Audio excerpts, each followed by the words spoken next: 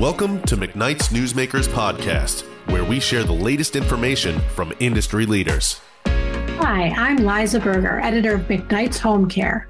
Home care is grappling with a crippling workforce shortage. How bad is it? Vicki Hogue, CEO of the Home Care Association of America, answered this question and more. I would say we're in critical condition. How's that? We're in critical condition. Yes. I've been doing this for over 2 decades now, representing the home care industry.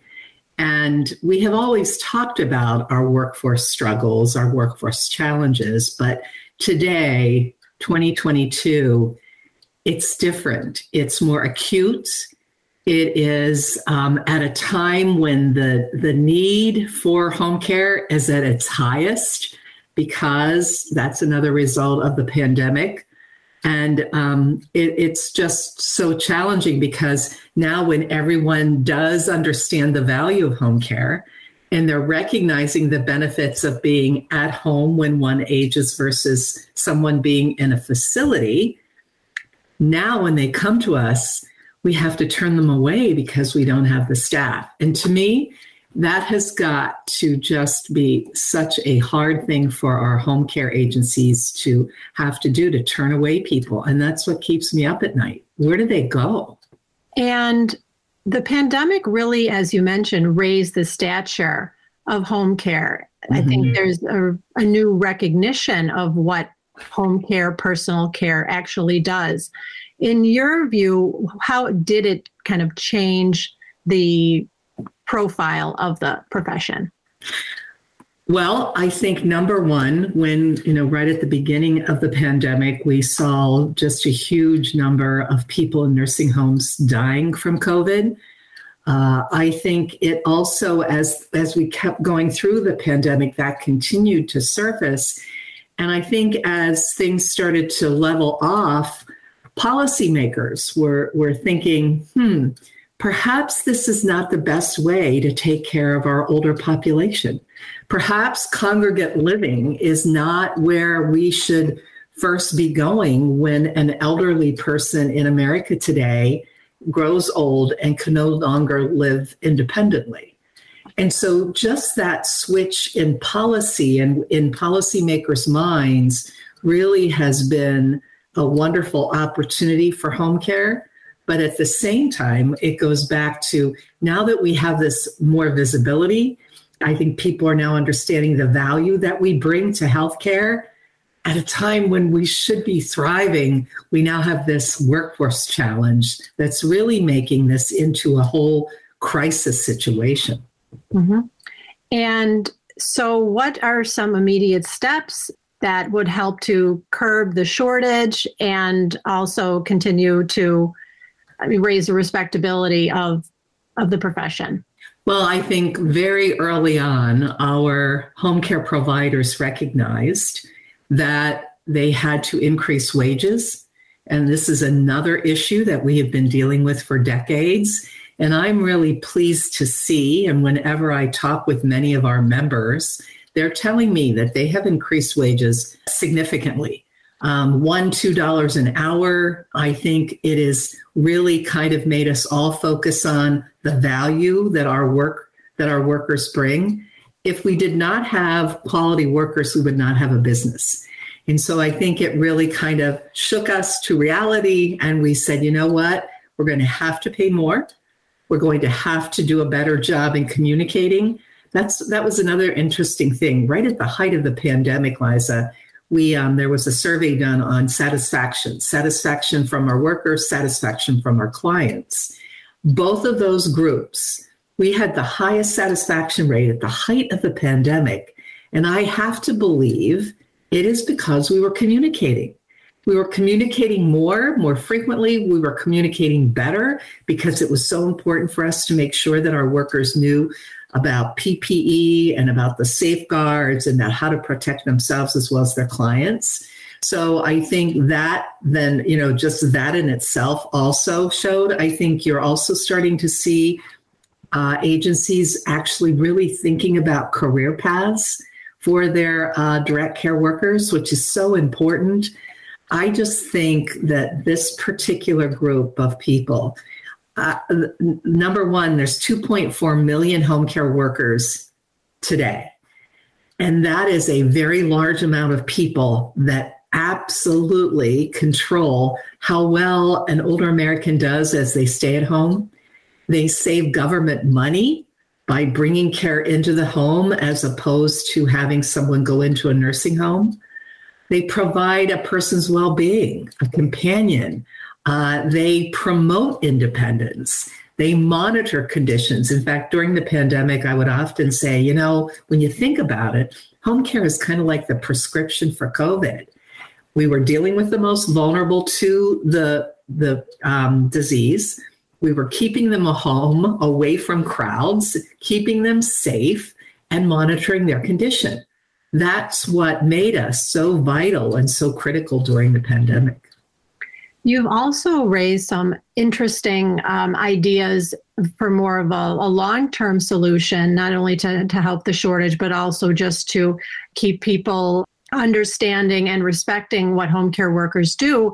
You released a report, The State of Home Care Industry at a Crossroads, a few months ago. And in the report, you advocate for establishing a national quality standard for home care. There currently is not one. What will this do for the industry? I can't tell you. I think it would do so many things. Number one, it provides us with a base level of care. In other words, every home care agency would have the same standards of care. Right now, we are a very fragmented industry. We only have 30 states in the country having a license to operate a home care agency. All the other ones, there are no guidelines, no standards.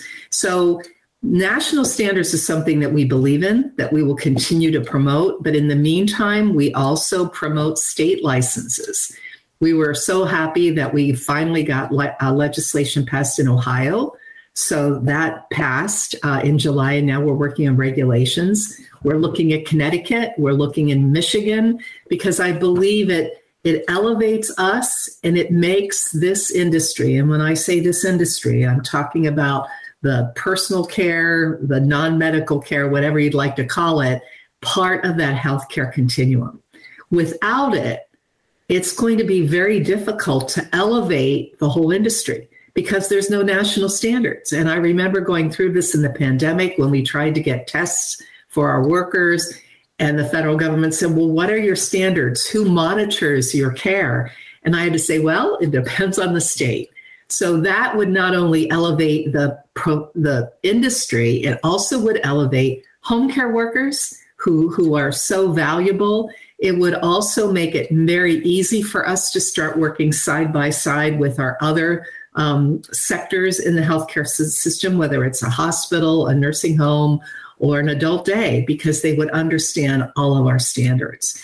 We also, though, in the meantime, I want to mention that the Home Care Association of America has developed a code of conduct that if you are in a state that does not have a license, we ask our members to sign a code of conduct, which really has standards in it that says, even without having a license, I will abide by these standards, which is, I think, really good for our consumers. And how kind of realistic is the national standard idea? I mean, is this something that could come to fruition maybe in the next decade or so? Yeah, boy, I'm an optimist. So I think with all the increased visibility, I think also with the prevalence of people wanting to age in their own home, I think it is going to come. There has been in the past legislation in Congress to have a national standard for home care workers. So that goes right in hand with having a national standard for the people that they work for, which would be home care. Mm-hmm. Yeah, and I'd like to just raise some of the other points in your report.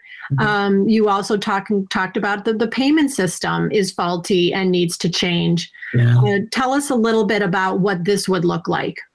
Well, right now, primarily those individuals who are receiving home care, and I mean personal care in their homes, are paying for it privately, unless they meet that low income threshold. Then Medicaid will pay for home care. And then now we have Medicare Advantage, which we were delighted to see that CMS gave the green light to Medicare Advantage plans to offer in-home personal care as a supplemental service.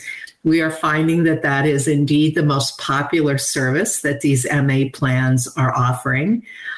We also have seen in between 21 and 22 that there was a 70% increase in the number of MA plans offering in-home support. And I think that shows that this is what older Americans want. And for so long, Medicare didn't pay for this. Medicaid didn't pay for it for middle income folks. And so that's a real promising sign. But on the Medicaid front, every state in this country requires the state to pick up nursing home care. It's an entitlement for everyone. In other words, when you have no money left, Medicaid will take you and take care of you in a nursing home. That same entitlement is not offered to an individual who wants to age in place.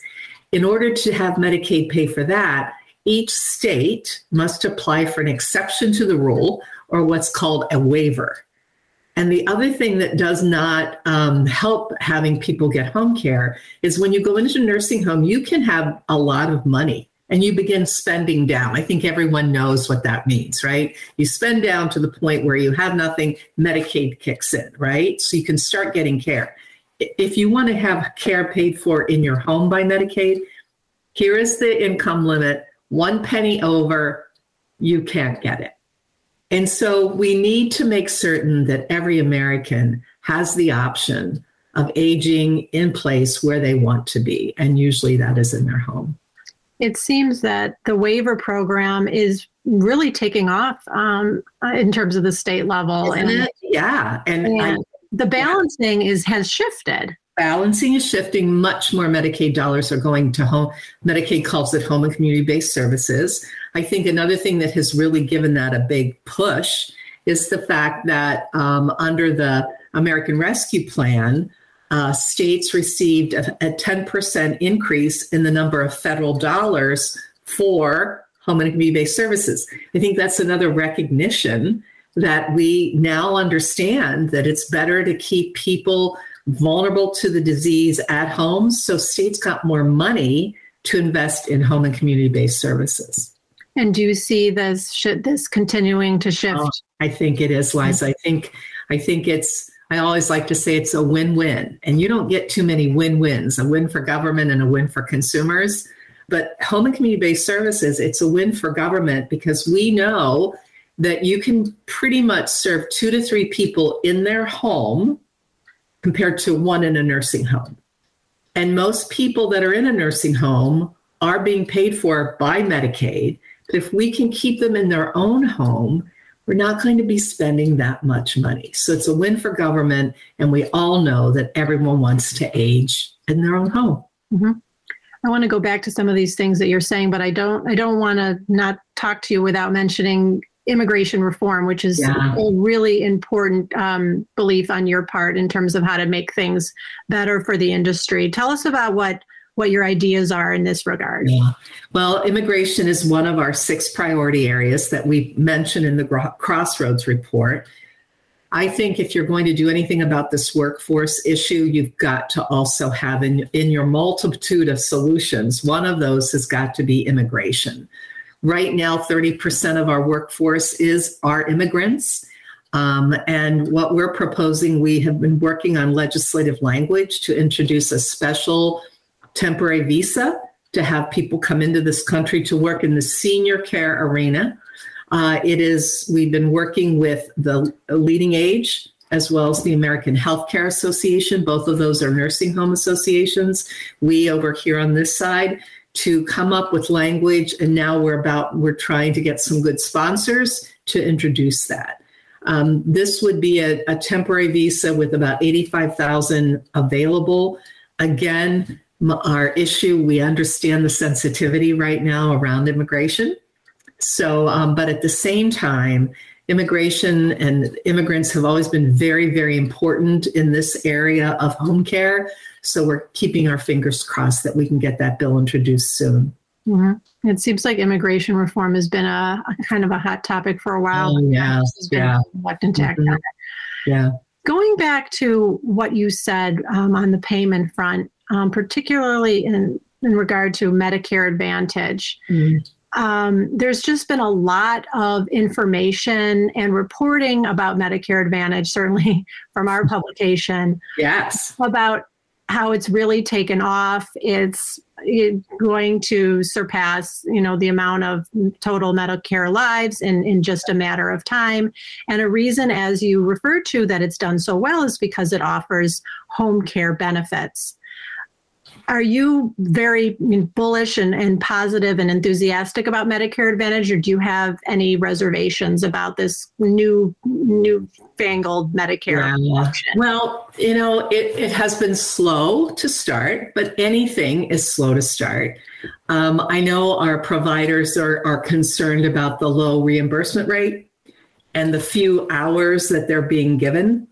I think, number one, that we have got to do a better job in proving our value. And when I say proving our value, show me that 4 hours of personal care every other day keeps that person out of the hospital. Because MA plans, that's what it's all about, managing care, managing costs.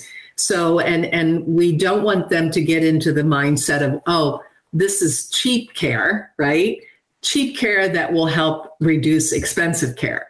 That's not the case at all. This is care that's valuable care. And that I would rather them say it's valuable care. Sure, it's less than a hospitalization, of course. But at the same time, to do it right, it may take more hours. And we have to respond to that workforce that is demanding higher wages. So the reimbursement is something that we also want to talk about.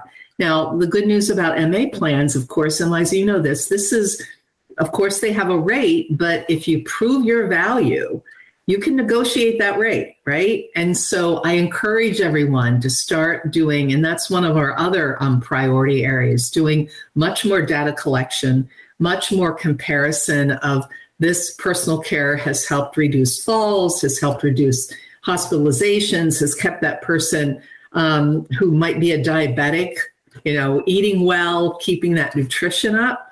So that's another really important, because this sector of home care, we really do not have a whole lot of good data to prove our value. So that's another area that we really want to do better on.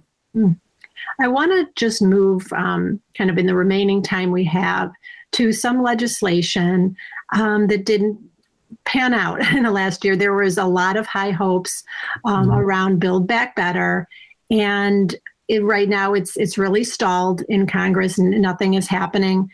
Is there any hope, do you think, for any aspects of this bill passing this year, or at least, during Biden's first term? Yeah, I think Build Back Better as a plan is probably not going to occur, but I think certain components of it will. There are two that we're really watching and hopeful about. One is the credit for caring. This is a bill that we have longed to have made law. It was part of that House bill when it got to the House, and then it was taken out at the last minute.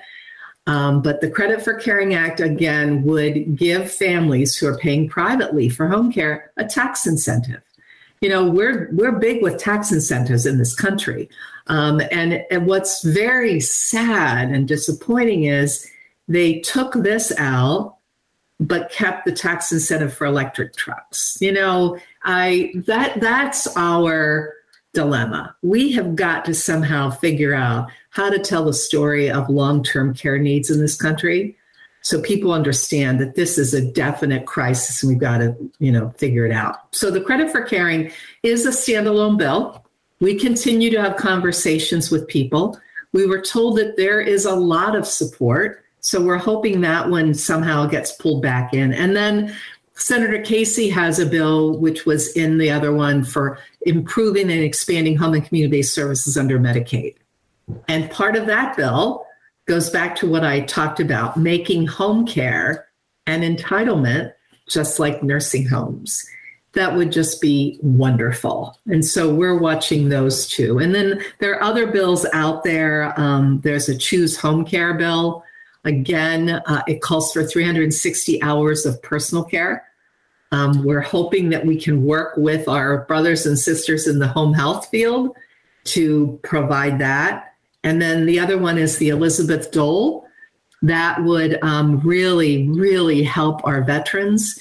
And we would be able to spend as much money in home care as we can on nursing home care. It would make us even again.